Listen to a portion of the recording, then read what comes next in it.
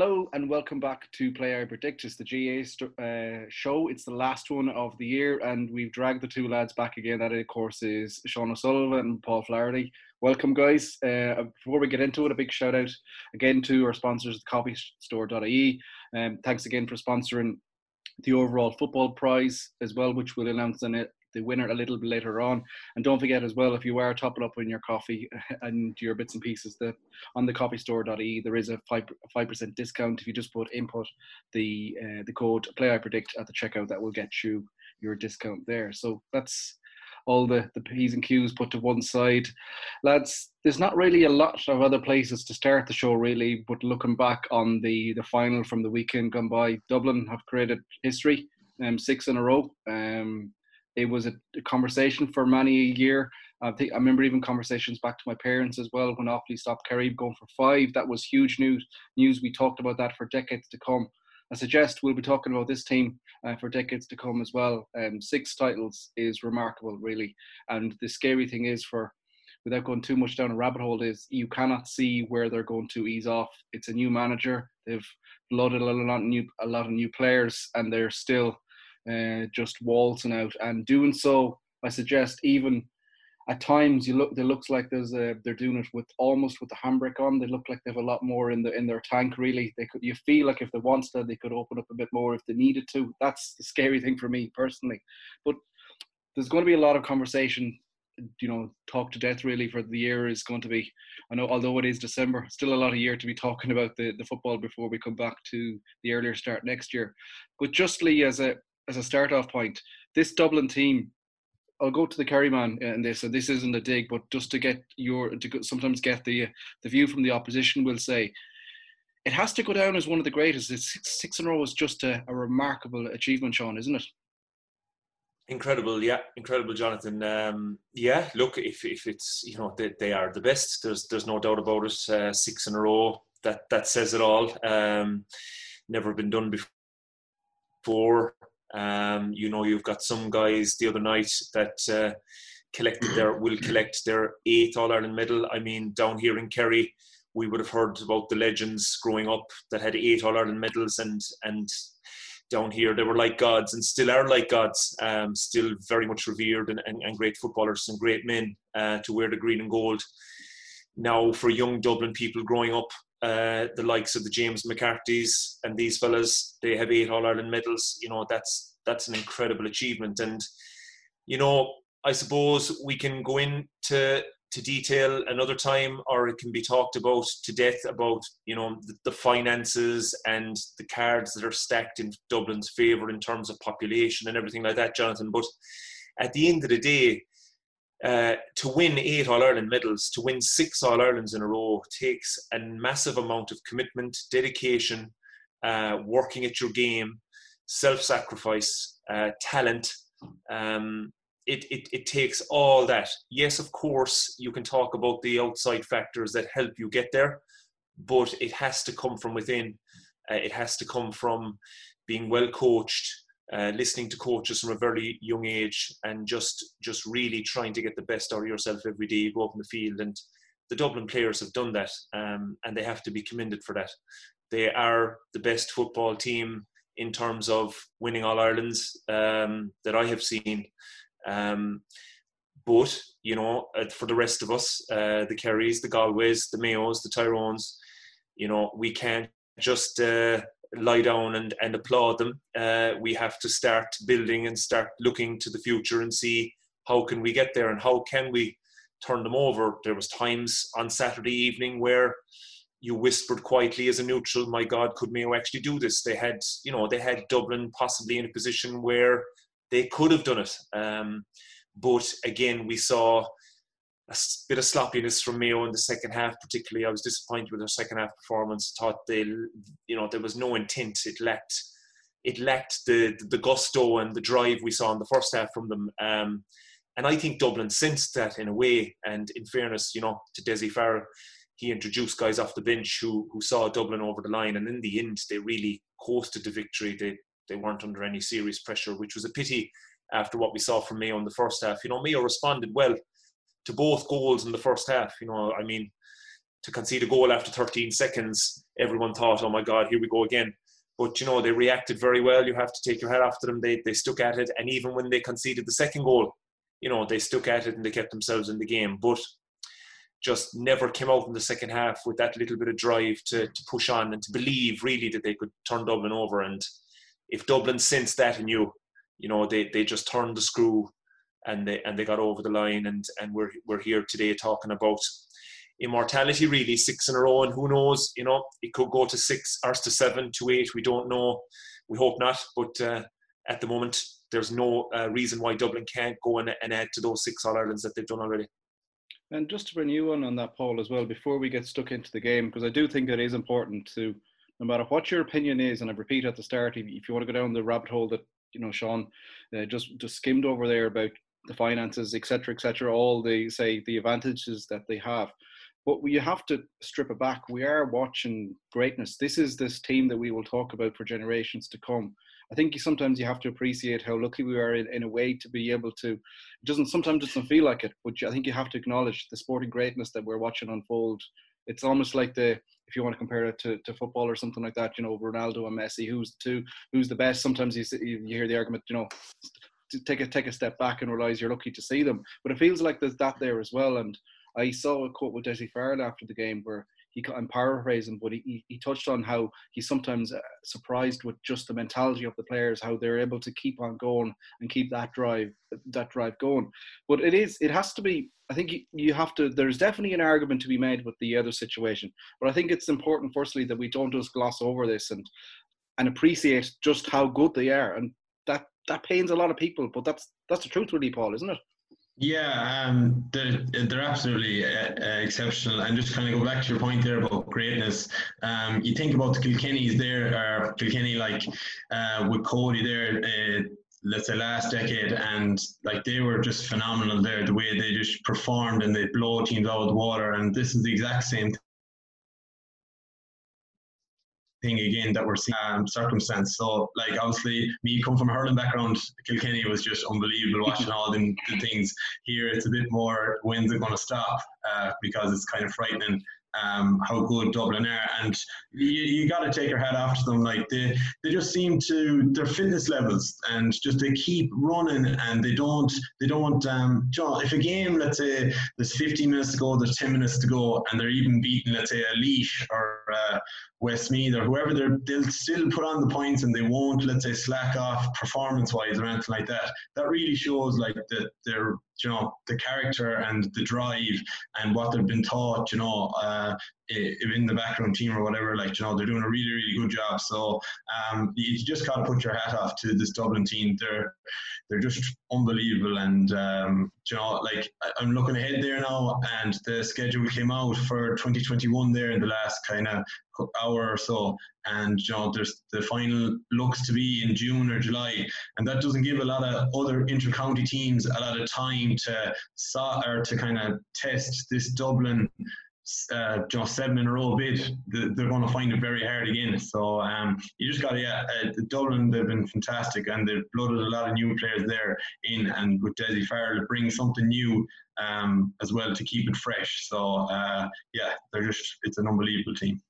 Okay, yeah, no, I think it was just important that we did touch on that, because sometimes that gets lost in the conversation, I think. But look, let's have a quick look into the game then as well. And another thing that I just want to acknowledge is a point that I raised last week in terms of potential weakness from the Mayo goalkeeping and the Mayo goal kicks, kickouts, even if I get my words out. But we even ran a poll, and we're 71% of our followers on Twitter would have made the choice to go with David Clarke. That was the debate. We're going back to the Rodford 16 replay where he changed his goalkeeper, and look, we all know how that went as well. We thought that the conception really coming into the game was that Mayo might struggle against Dublin. In fact, in reality, the strange thing was that it was almost the other way around. Mayo were absolutely excellent against the Dublin kick-out, and I think there's a stat doing the rounds where Cluxon had to go long 5 times in the first half, and they lost all 5 kick-outs, almost unrecognisable. And it was akin really to how much Mayo got right in the first half. But they obviously the goal they conceded right from the throw-in, where O'Shea is beaten out by McCarthy and he bombs through, and I'm convinced that Dublin have that. Let's spread this open here coming through. We saw the replay goal against Kerry in the second half last year as well. It's definitely I think a pre-designed plan that they have. The disastrous start yet again for Mayo in an All Ireland final. We've seen them against Kerry before. We've seen them against Donegal. I don't know what it is. There seems to be a little bit of sluggishness or whatever, but it can't just be happening all the time. But despite that, as you touched on it, Sean, they played very well in that first half. They did, yeah. We spoke coming into the game about what needed to go right for Mayo, and one of those things was their own kick-out. And I have to say, they were excellent. You know, Clark there was a lot of pressure on his shoulders coming into Absolutely. the game, but he, in fairness to him, you know, he stood up. The guys outside him stood up. There were options on his long kick-out and his short ones. They were very good. And not only that, as you quite rightly said, they put pressure on Cluxton, and they forced Cluxton into a few difficult ones, and he had to go long, and they were winning those as well, whether it be from primary possession or breaking ball. So that was definitely one thing they got right. The early goal was a bad score to concede. I mean, look, it's straight from throw-in, and as you said, that is a preconceived move that Dublin have, where if they win the ball from the throw-in, they're going straight down your throat, and James McCarthy came straight down the middle. Could he have been gotten to? Could Mayo have given up a free? Possibly, maybe not. Maybe the move had just happened so quickly that they didn't have time to react. But it was a desperate start to the game. Now, they quickly got themselves into their stride, and they were 3 points. They had 3 points up on the board. In fact, the score after 2.5 minutes was a goal to 3 points. So they wrote that one off straight away. But again, it was a bad score to concede. It's the long term. The second goal for me. Well, it is, yeah. It's a killer for. It can be really hit you for morale. But look, they kept the heads up. It was the second goal for me that really underlined. Mayo had put such hard work into that first half, and they were in a great position. They really had Dublin under serious pressure. They had the mark. Even though we don't like it, Cillian O'Connor was making hay with the mark inside. And then they concede that goal from Conor O'Callaghan. And I know it was a well-worked goal. You know, Bugler came in, he used his strength, he slipped it across to O'Callaghan, who got the punch, and it went under David Clark's legs. But again, I just felt it was a goal that Mayo will be disappointed when they look back. They conceded it. After all their hard work, all of a sudden they had another goal conceded, and they had to start again. And if you keep giving Dublin those opportunities to just keep themselves in the game, it boosts their morale and it chips away at yours. And as much as Mayo tried to repair the damage, particularly of that second goal, they could never really get it back. And, the second half just turned into I just felt Mayo were always kind of swimming against the tide, and you just expected Dublin really to push on and get over the line, which they did. Yeah, and just on that, Paul, now as well, and this, I have to say, I think I put it in the WhatsApp group at the time, but there was two little things that obviously a game is full of instance, and it's sometimes unfair to pick, ones out because there's so many things that happen out and there's so many factors if you go through with a fine comb. But in my head, from watching it first time, there was two things that stuck into my head at the time. I remember going, here, Mayo are in trouble here. First one, they were both just before halftime or coming up to the halftime whistle. The first one, Mayo had a free, maybe about 30, 40 yards out over on the far side in front of the Cusack. And they went to take it short. Dublin intercepted it. Yeah, and it came down then where Kilkenny got the ball in the corner, and he came out and hit it. He's actually first point against Mayo in the championship. I think there was a stat was coming out, but a beautiful score where he's down in the corner, he comes inside and he does that little drop kick with the inside of the right and spins it over, and you go, wow. And then there's the other one was just a couple of minutes after that then as well. O'Shea's bulling down in goal. He probably had an opportunity to kick it over. He felt like it to me, just looking at it first glance, it felt like we can go a bit more here. We can get the juggler go for goal. He's probably fouled, to be fair. There definitely comes into serious contact, overruns the ball, and out it comes. Now Dublin don't end up scoring for them, but those two little things just before half time for me just felt like there's so much work being done here, but those few things are just going to come back and be that little killer. It just felt to me, I'm not sure, did you think something similar, Paul? Or Yeah, definitely. I don't know who, I think it might have been Jim O'Connor or someone won that free on the far 65, and then Conor Loftus tried to put it into the middle, and someone came in to intercept it. And that was just it's just before half time. It's 2-5 to 10 points. If Mayo make an opportunity out of that, it's 2-5 to 11. It's a draw game at half time. Then obviously they go up. Kieran Kilkenny it started off, I think it was Oisin Mullen was on him, and then someone else came in to try and double team him. And then he comes around, and just like that, he just a little speed of pace, and it looked like it was going wide, and it curled in just about, and that made it 2-6 to 10 points then for half time. So and the other one then about O'Shea, it's just pity he didn't hold on to it or make something out of it. But I thought Kieran Kilkenny, some of the points he came up with there was just he just seems to sense whenever there's a half a chance on, he'll make full use of it. Just a quick little step, like Conor Callanan as well, just quick feet, and they just pop it over then, and they're really, really killer. So they were kind of I forget what point you're on about there actually, but yeah. The thing about Kilkenny is he had missed a couple before that. He had actually, I think, and some bad enough buds. Dragged one to the left, one side. Yes. You're thinking ooh. Yeah. And I think even the commentators at the time on RT were saying, "Oh, he hasn't scored against Mayo in the championship level," and then he comes down and pulls that one out of the bag. It just shows you the supreme confidence that he has. He blocked those out, and the next ball he was taking it on again. If the option was there, he was taking it on, and he killed it. And as he said, it came from that ball given away by Conor Loftus. But that's another point we made on last week's podcast, lads. Mayo needed to take every possible chance they got, and I know that sounds very, very it's nearly impossible to take every chance in a game, but because it's this Dublin team who we're talking about, you have to. I mean, Tommy Conroy, I know it was his first All Ireland final, and I don't want to be too hard on the young lad. He had a poor day at the office. When Mayo needed him, he pulled one wide in the first half. I don't even think it went wide. I think it dropped into Cluxton's hands. He took on some bad options. Second half, they brought on the likes of Cohen, who dropped balls into Cluxton's hands. That's the difference, lads. That is the difference right there. Mayo needed every single opportunity. Aidan O'Shea that time, even if he got a free out of it himself, but got nothing out of it in the end. Mayo needed all those chances. Everything needed to go over for them, and they didn't. And if you don't do that against Dublin, they'll sniff you out, they'll keep plugging away, and they'll eventually wear you down and beat you.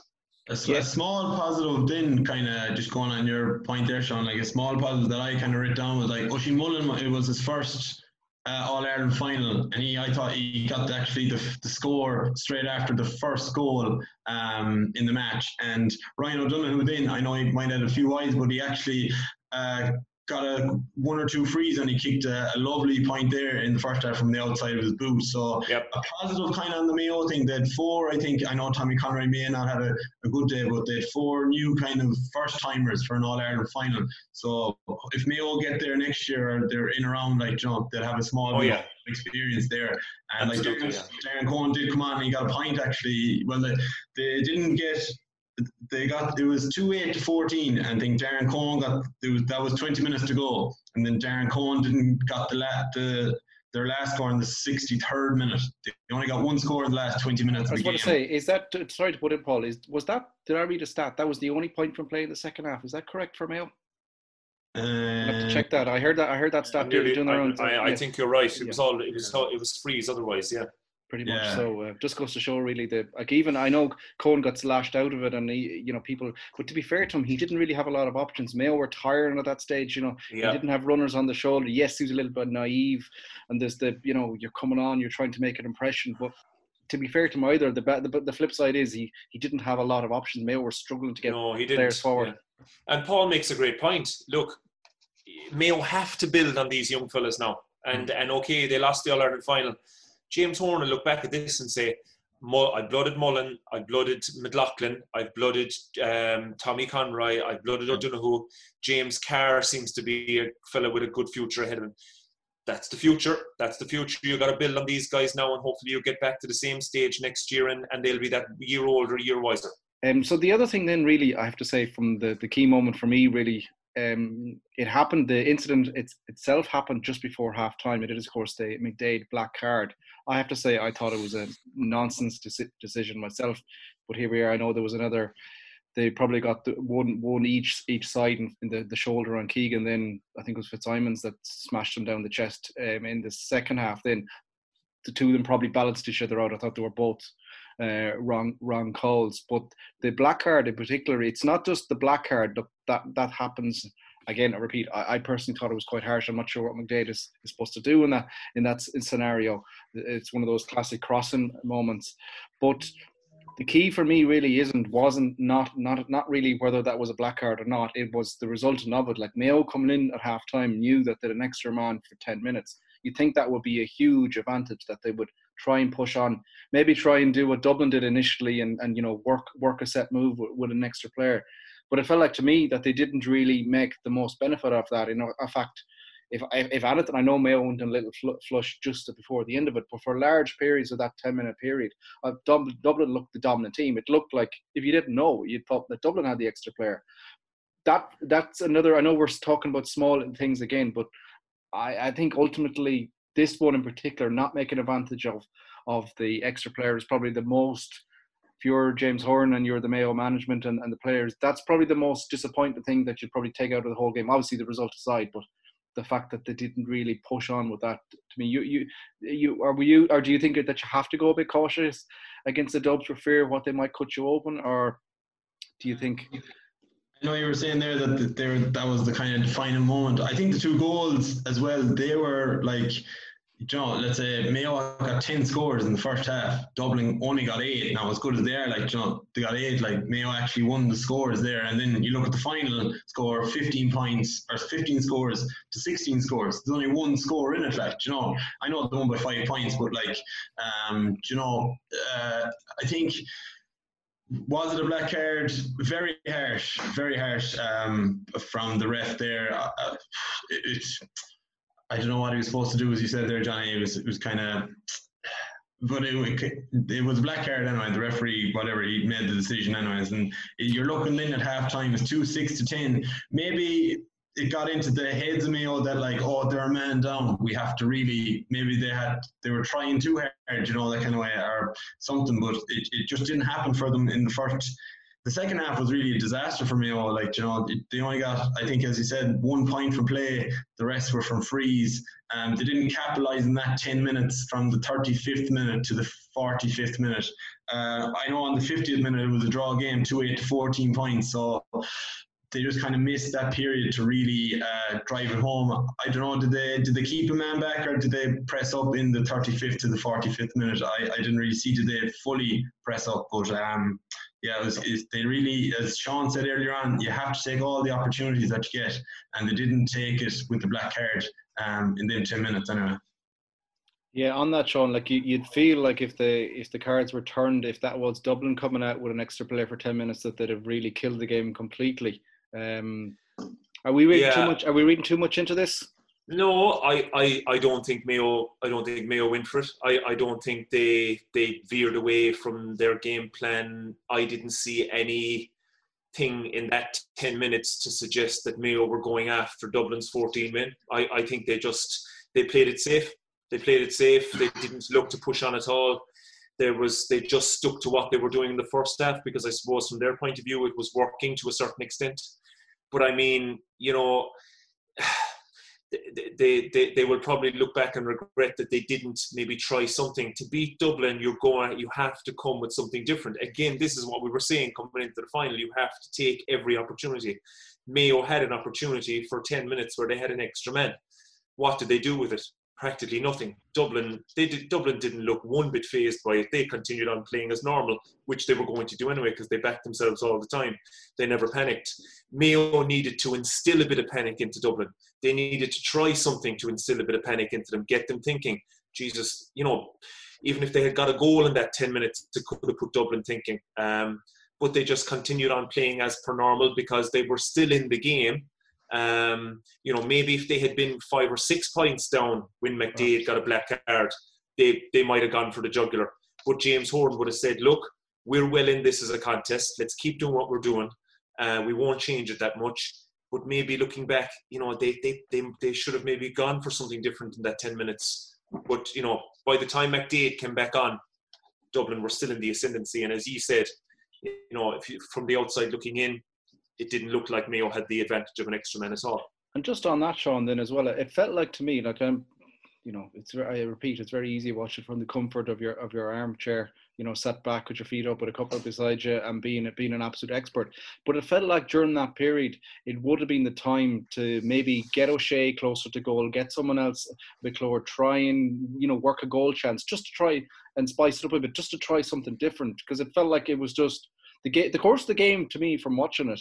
Now, obviously, if you're there, you might see it a little bit more. There might have been variations where they did push forward or make alterations. But it felt like, you flip the dice a bit. You go, you try and work a couple of goals. Because I'm struggling to think back now of many goal opportunities that Mayo created in the game. I know you see Limerick and the hurling come on through and being the masters of winning games without goals. But in a game where you've conceded two, you've conceded one straight away. It felt like that was a time just to roll it a bit, try something a bit different, try and get an overload inside with the extra player and try and make advantage of it. Am I being too critical with that in terms of that viewpoint? Yeah, well, look, it can be difficult depending on how the game is panning out. But I mean, first of all, I think Aidan O'Shea played way too deep for too long. I think he was out around the middle of the field where he wasn't really needed. I thought they were coping okay outside around the middle of the field. Rowan and Loftus, Bar Loftus's giveaway pass that we've spoken about, I thought he had a decent game. Yeah, he had a good game. Mm-hmm. Yeah. I actually quite like. I think he's definitely one for the future for Mayo. And himself and Rowan seem to have a good partnership going there. There was no need for Aidan O'Shea. How many times did we see Aidan O'Shea in a one-on-one position inside the edge of the square? There was one particular moment in the second half where I was shouting at the TV screen. I don't know who had the ball. You could see it plain as day. He was one-on-one inside with Johnny Cooper. They put the ball in. Cooper could not handle him. O'Shea won it, and Cooper pulled him down. There was talks maybe of a black card. He had him by the arm. There was no way Johnny Cooper was going to deal with Aidan O'Shea one-on-one under a high ball. So that should have been an opportunity. If I, as a guy on a sideline, if I saw that happening once, I could say, well, how do we make that happen again? It was perfect. The ball was kicked from the right angle. It was the right direction. It was floated. It was a diagonal ball, and it was perfectly in on top of O'Shea, where he could literally use his frame and his body to shield off Cooper, who was not going to be able to compete with him, and he had no choice but to pull him down. Go again. Was Cooper going to be left on O'Shea? Maybe he was going to do it again. He'd see another red card in an All Ireland final. They didn't. O'Shea was finding himself drifting out the field, linking play where there was no need for him. He should have been in around the house where he could have made a nuisance of himself and been a real focal point to the Mayo attack. It wasn't happening for Tommy Conroy, so it's not like he was going to be taking up space for him. They needed to come again with something different, and they didn't. They just told O'Shea drift out, whether he was doing that under instruction or himself, I'm not sure. But it just wasn't causing Dublin any problems. I'm sure Johnny Cooper was absolutely delighted to see Aidan O'Shea out around the middle of the field. So again, I don't think Mayo played that card a lot when they should have. It's direct football, but again, it could have troubled Dublin, but we'll never know because Mayo didn't stick to it. They did it once or twice, but not consistently enough to cause Dublin problems. And then, Paul, for me, if you want to go down to game changers or moments, it's the introduction of Howard and Mannion then as well, that were the finishers, I think people call them now. It's what the cool kids call it, substitutes at the moment. But the difference that both of those made was just when Mayo were tiring as well. See these fresh quality players coming on. That's, again, it's another disheartening moment, but you felt like it was just you felt like you knew exactly this game is going only one way here right now. And you see those being introduced. I actually wrote down my notes there, the two players, Brian Howard and Paul Mannion, being so inspirational coming on. It was 17-14 in scores, let's say, and it was around the 60th. I think it was the 60th to the 61st minute. Dave Clark was giving Aidan O'Shea a ball. Someone came in and tapped it, and they I don't know who won a free then, but Paul Mannion from the real corner with his left foot curled it in. 18-14. David Clark next kick out, he had to go long, and then Howard collected in the middle of the field. Just they're the kind of moments when you're talking there, like they really changed the game. And there's two subs that did that. They're very, very inspirational. And let's say I know Darren Cohen came on, let's say, and got a point, but the strength and depth of the Dublin team, the whole panel, the whole background staff there is just unbelievable. And they were definitely Howard and Mannion. I think the commentator even said, like, Brian Howard's only been on for half an hour, but he could be man of the match or something like that. Like, he was so influential in the game. So, like, when he can do that. He kicked a great point himself as well, didn't he? Do you remember the one he was put outside across? The foot. Yeah, it was outside the right, just kind of bending through. Again, just, you know what I mean? I don't know, maybe it's just a perception we have now of Mayo and Dublin when we're comparing both sides, but the Dublin subs come onto the field and they look like they're coming on as if they're going to boss the place. Mannion comes on there, he takes control. Howard comes on, takes control. They feel like they fit in and they're there. The Mayo players came on and, you got no impact. I know Cohen kicked a score, but there was no game changer. You saw Mayo subs coming onto the field and you never thought there was a game changer in any of them.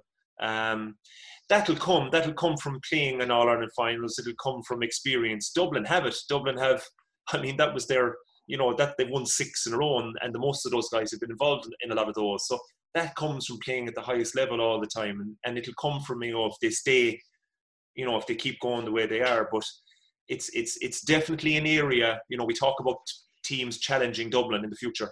It's one area where Dublin are at the moment streets ahead in that they have a ridiculous conveyor belt of talent. Like, I'm sure there's going to be a few retirements in the Dublin setup, of guys who, for instance, again, not writing their obituaries, but the likes of Kevin McMenamin, Paddy Andrews, these guys who now have 8 All Ireland medals and didn't see any game time really this year. They're probably going to walk into the sunset with their record haul of medals. Will we miss them? And I mean that in the nicest possible way. Dublin, Desi Farrell probably has a few of those Dublin under-20s who lost out to Galway in the final on Saturday. He probably has a few of them lined up to come straight in, the likes of Archer and these guys. It's ridiculous. It's a never-ending, at the moment it seems to be a never-ending conveyor belt of talent. And not only that, but they look like guys who fit in and feel at home in a Dublin senior team. Bugler, Paddy Small, even though Small had a quiet final, I thought he was taken off for Mannion. These guys are just coming into the team, and it's like they've played with Dublin for the last 5 or 6 years, and that's the one area where Dublin definitely have over their nearest competitors. Yeah, when you say there that Paddy Small maybe not had an off day, but they when they can bring someone else in like that, Paul Mannion would start on any other inter-county team. Like, he could be even the captain. He's that good. Like, it's just where it's going to be awful hard for another team to have that strength and depth. Maybe lads down in Kerry now with your minors there for the last 3 years, you would know. You might have a bit of lads coming and stuff like that, but it's frightening. It's kind of frightening. Well, the thing about it is, people talk about, you have to be winning minors and you have to be winning under 20 championships, and they're great, don't get me wrong. It's fantastic to get silverware. It gets young players used to winning, particularly in Croke Park. But the main thing is that you're all the time bringing through every season 2, 3, 4 quality players who are there to take up the mantle when guys go out the other end of their careers. And at the moment, Dublin have that perfected. They have it just right. When they lost the likes of Connolly, McCaffrey, Brogan, Rory O'Carroll, these guys in the last couple of years, they've just been able to replace them with as good as, if not better quality, coming up from their underage structures. And you look at a lot of those Dublin fellas who have come in and won senior All Ireland medals. A lot of them probably don't have minor and under 20 championships. I would say none of them have. But a lot of them now have 4, 5, 6 All Ireland medals, senior All Ireland medals, and because they were good enough and they were ready to seamlessly come into a senior inter-county setup when they came out of the under 20 grade or under 21 grade as it was at the time. Yeah, we often say that about Corofin and Galway, that while they don't have the best record in terms of winning underage, they are the best in terms of underage, and the fact that everybody's coached to a certain level, they're taught the important things of the game. It's not the managers and with short-term goals aren't defined by just trying to get silverware straight away. They look at the bigger picture and look at the conveyor belt of talent that they've come through, despite not being a heavy hitter in terms of underage silverware success. I think they're definitely looking at the greater goal, and we are seeing little bits of evidence in that game as well. I've one last tangent off the game, and this is more of a general, I suppose, focus of the game. And I'll jump you on the spot here, Sean. You're guilty by association. Kerry, they're looking at Mayo, I suppose, fall short again in an All Ireland final. We're not going to go through all the other previous ones from years gone past, but is there a frustration and looking that would have been the Kerry side of the draw as well, coming through that should have been us there this year? Maybe we could have the team that gave them, I suppose you can argue. I know Mayo have ran Kerry close a couple of times the last year with the replay and stuff, and everybody goes on about. I know Dan and Kerry that you say that he took 145 steps, I think is the latest calculation for the goal in the replay then as well.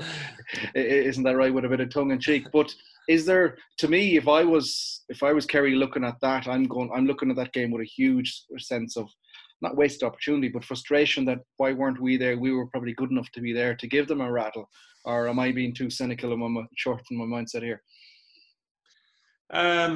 Yeah, look, I suppose we could debate it all day, Jonathan, but the short story is they weren't there. A Kerry Mayo semi-final would have been a real interesting game, I think, because I don't think, a lot of people down here were probably mapping out the season and saw maybe Kerry being in a final, but, they would have had to get over a Mayo in a semi-final, with the greatest respect to both Cork and Galway, who would probably be the main competitors, although we saw Tip coming through in Munster. But it did look like it was going to be a Kerry Mayo semi-final, and I think a lot of people were looking forward to that. And whoever came through was more than likely going to face Dublin. Now, I think it's not a frustrating thing, because you have to take every game on its merits. I think it's just from a neutral's point of view, Mayo potential small glimmer of hope on Saturday evening that there was periods of that game where Mayo, if they had just, with a little bit more belief and a little bit more quality, could have caused an upset. But it didn't happen. And, they'll take something from that. The rest of the country will take something from that, because we're still talking about Dublin doing 6 in a row, but a lot of those finals have been very, very tight. And I know they ended up winning by 5 points the other night and at their ease, but when you take the game as a whole, there was potentially an opportunity for it to be a lot closer. So look, we're maybe grasping at straws. The other 31 counties are grasping at straws, but we have to grasp to something, because if we didn't, then what's the point in, the Kerry players going and doing their gym session tomorrow, or the Galway players getting out for a run tomorrow, individually getting out for a run tomorrow. They all have one goal in mind, and that is to try and beat Dublin and win an All Ireland. And we have to grasp to something. If we didn't, we'd pack it in. And then, Paul, just to take it, my mind is wandering here now, which is always a dangerous thing, as probably you both know by now. But as good as the huge and how much we were cheering them on at the times in terms of, say, the breakthrough moments, and you look primarily at, say, the likes of Cavan and Tipperary winning their provisional finals, they did give me both, and you couldn't help but be on board unless you were from the opposition county and involved. You couldn't help but cheering them on and stuff. But I'm thinking back now here as a complete and utter neutral head on ahead of me looking at this. Wouldn't it have been great if we had a situation where we had the heavy hitters in the semi-final, as much as, and I know this is the Tipperary people and the Cavan people are probably not going to be best pleased, but again, just as a neutral coming through, it wouldn't have been great if we did get to see Dublin versus Donegal, Mayo versus Kerry, say, in the semi-finals, and then whoever makes it through. It felt like, to me, I don't know, maybe I'm just looking at too cynical, and the romantic nature of me is well and truly gone, and I'm a cynical old fool or whatever. But to me, it feels like a little bit of a missed opportunity, because I would have felt that they would have been unbelievable games, and probably the ranking would have probably been more matched to each other. Your thoughts on that? Are you happy enough? I know you were on the Cavan bandwagon for a while there with your leprechaun or whatnot, but you can see the point I'm trying to make here. It would have been, like, say, the feast of football, for want of a better word. Yeah. First of all, when your mind goes wandering, I don't want to know what's going on. Don't worry, Paul. You had all your clothes on. Don't worry. I know. Yeah, like I know you're saying, like, if there was the top four, if the potential top four were in, for the semi-finals, what an epic like weekend of football that would have been. The reality is, we were kind of lucky didn't get games this year. True. So, and with it's a new structure, you couldn't predict Cavan, and you couldn't predict Tipperary. Like it's. And you couldn't predict COVID-19 as well, at the start of the year. So I think you can say that, but I think it was just glad that we got entertainment for the last 12 or 14 weeks. I don't know how many weeks it was, and like some of the matches really, they made so many people's day, week, month conversations, all the rest of it. So I know maybe you're saying that it would have been great to have the last four there, but my thoughts on it is that just it was fantastic to get some of the, like, not even the Cavan and Tipperary, like, even Cork beating Kerry now, not digging here now, but like it was a terrible day, and Cork were lucky to get over the line. Look at the face on him there, yeah, as he said, not digging, the grimace. Like it was a big high ball into the square, like, and your man, the AFL, I got the tap, but like them games, like they really, that probably lifted Cork, for the 2 or 3 weeks, and Cavan and Tipperary, they'll stay talking about that for till the start of next season. So I think it was just great to get the games, and it was just for the year that's in it. I think it was just I'm not sure if they're going back. I don't think they're going back to the Super 8s for next year, but because that's when the kind of 8 top teams play each other, and they're all like, in the last few seasons, they've been really, really tight games, and you wouldn't know. It's very hard to predict them. But yeah, I think we're just glad to get the games this year. Yeah, no, you're talking a lot of sense there. For once, says I, if I have to give a day back, you're throwing digs left, right, and centre.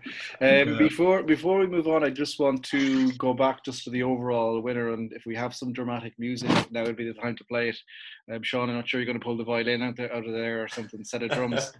But it is, of course, the overall football, I predict, competition, and we do have a €25 coffeestore.e voucher for the winner. So I'm just going to pull the table up on screen here if technology works, and the winner is column 27, which I'm pretty certain is Colin Moran for back home in Meltown.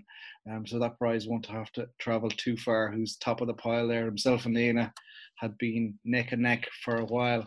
I've finished up just outside the Champions League places there in 5th. I think I might get Thursday night football in the Europa for me. And who's that just behind me there? I'll be joining you, I think. It is indeed. So no, it was great. No, thanks for everyone for joining along. We certainly had a bit of fun with it, and congrats again to Colm. And that voucher will be in the post or electronic mail, whatever the format is. So thanks again for everyone for joining. Of course, while the hurling and football are over for the time being, the Premier League competition, it'll still be ongoing. So if that is your sport of kind, it is there as well to play along, and we do of course have the Kyle Duff fundraiser is still ongoing as well for their football team. It feels like we're kind of drawn a knot really on the year. We've gone through the victorious Dublin team. We've kind of skimmed over the final. We've given out the winner, the prediction. Let's just wrap it up and put you both on the spot. If I was anyway organising, Paul loves this sort of stuff, because if anyone that doesn't know, Paul has about 20 copies of A4 copies in front of him there with notes. I'd say he's watched the final back about 5 or 6 times now with the tactical cam on and off. Easy one, says I. Footballer of the year? For me? Why not? I think it would be, it's obviously a Dublin player. Personally, it would be very hard to see past Kieran Kilkenny. I think he's, besides Brian Finton, he's the guy that makes that Dublin team tick. And Not that they were ever in any serious trouble in any game this year, but any time they needed a guy to step up, even the last night, as we spoke about earlier, the start of the game didn't quite happen for him. He's just got that supreme confidence to block all that out. And when Dublin needed him the other night again, he was there. So for me, it would be Kilkenny, very consistent all year. Just a magical footballer, just strength, directness, great score taker. He, I suppose, embodies everything about this great Dublin team. So for me, it'd be Kilkenny, Kieran Kilkenny. Yeah, it certainly seems to be the popular choice as well. Paul, would you agree, or are you going to pull one of your Cavan lads out? Tommy Callan or something like that, yeah. I was going to give it to, I'm not sure if I'm getting this right. Is it Mark Keane? Is that the lad that got the goal? No, that's a low dig. No, that is a low dig. Coming out Christmas time, the Christmas spirit, eh? I know. Like Kilkenny there, like I think it's hard to. He's been just so consistent every game. He's just popping up with 2 or 3 scores. He's linking the play. He's just running up and down. He's just an all-rounder really. And like it just the way, as I said, like he can sense an opportunity. Like if he gathers the ball and he'd nearly just look at the defender in the eye and he go, I'm going to just make you go this way, and he just cuts in and just kicks it over or whatever. Like he just has a great presence on the field. I thought, let's say, Finton was kind of the lad that I was thinking of before the match, but like in fair play to kind of the Mayo midfield, they had a good day at the office there, so I didn't think he was as influential as other games, but like I think Kilkenny he just seems like an all-rounder there just all year, so I can't disagree there with Sean. Yeah, I have to say I'll keep mine brief as well. You can't disagree with that. Maybe O'Callaghan earlier in the year was probably the more prominent of the two, perhaps. I know they kind of switched their roles back and forth, but Kilkenny, and just whenever, if there's even an element of doubt in the game, you feel like he's the guy to grab the game by the scruff of the neck, and he was class again in the final, as we've come to expect. Last one then before we let you go, your moment of the year. Paul, go to you first. Your favourite moment of the year, one moment that counts, and you're not allowed to mention the goal because you've taken 5 or 6 takes out of her already. If I knew this was coming up, I wouldn't have used it. You're going to have to send on the questions before anymore. Oh no, it's more fun catching you. But it's someone that's as studious as you. Stop. Sure. Mine would be probably, like, I don't think anyone would have foreseen it, but it's probably Cavan winning the Ulster final, because I was backing them there all year. So just the way they went about it, like, and even like the photos and the scenes after, like Galligan looked like he just out of World War II, and like just. There'll be heroes there for not just this year, but for years to come. And I'd say that probably is my moment of the year, when Cavan bet Donegal in the Ulster final. And you, Sean? Yeah, I'm going to go for a similar one, but down here instead, my moment of the year was when Tipperary beat Cork in the Munster final. Yeah, see, you know where he's coming from this. I thought, no, look, in all honesty, it was fantastic for Tipperary, for the Tipperary people, for Tipperary football. We all know what great hurlers they have, and for a long, long, long time, the footballers have lived in the shadow of the hurlers. And I thought it was also very, very apt, considering the 100-year anniversary of Bloody Sunday, that Tipperary won that game, and won it in the jerseys that they were wearing as well on the day. I thought it was a lovely moment for them. And as I said, not that I know them, but there was a lot of those Tipperary guys who have soldiered a long time with the footballers, and to see them get their day in the sun was just fantastic. The fact that it was Cork they beat made it all that little bit sweeter, I suppose. Very, very good. I have to say, that was a great moment as well. For me, that was wasn't the biggest shock, and I'm going to have to lean towards the Cavan one, because I actually felt that Tipperary had a good chance. So although, don't get me wrong, it's a huge achievement. The scenes were remarkable, particularly when their hurlers were knocked out the day before as well, and everything came together on that. But it was the Cavan for me was kind of the one that really, really shocked you. Everybody had planned out how Dublin were going to line up, or Donegal were going to line up against Donegal, etc. How that potential semi-final, we didn't get to see it in the end. But the Cavan scenes were just remarkable, and I'd probably have to lean to that.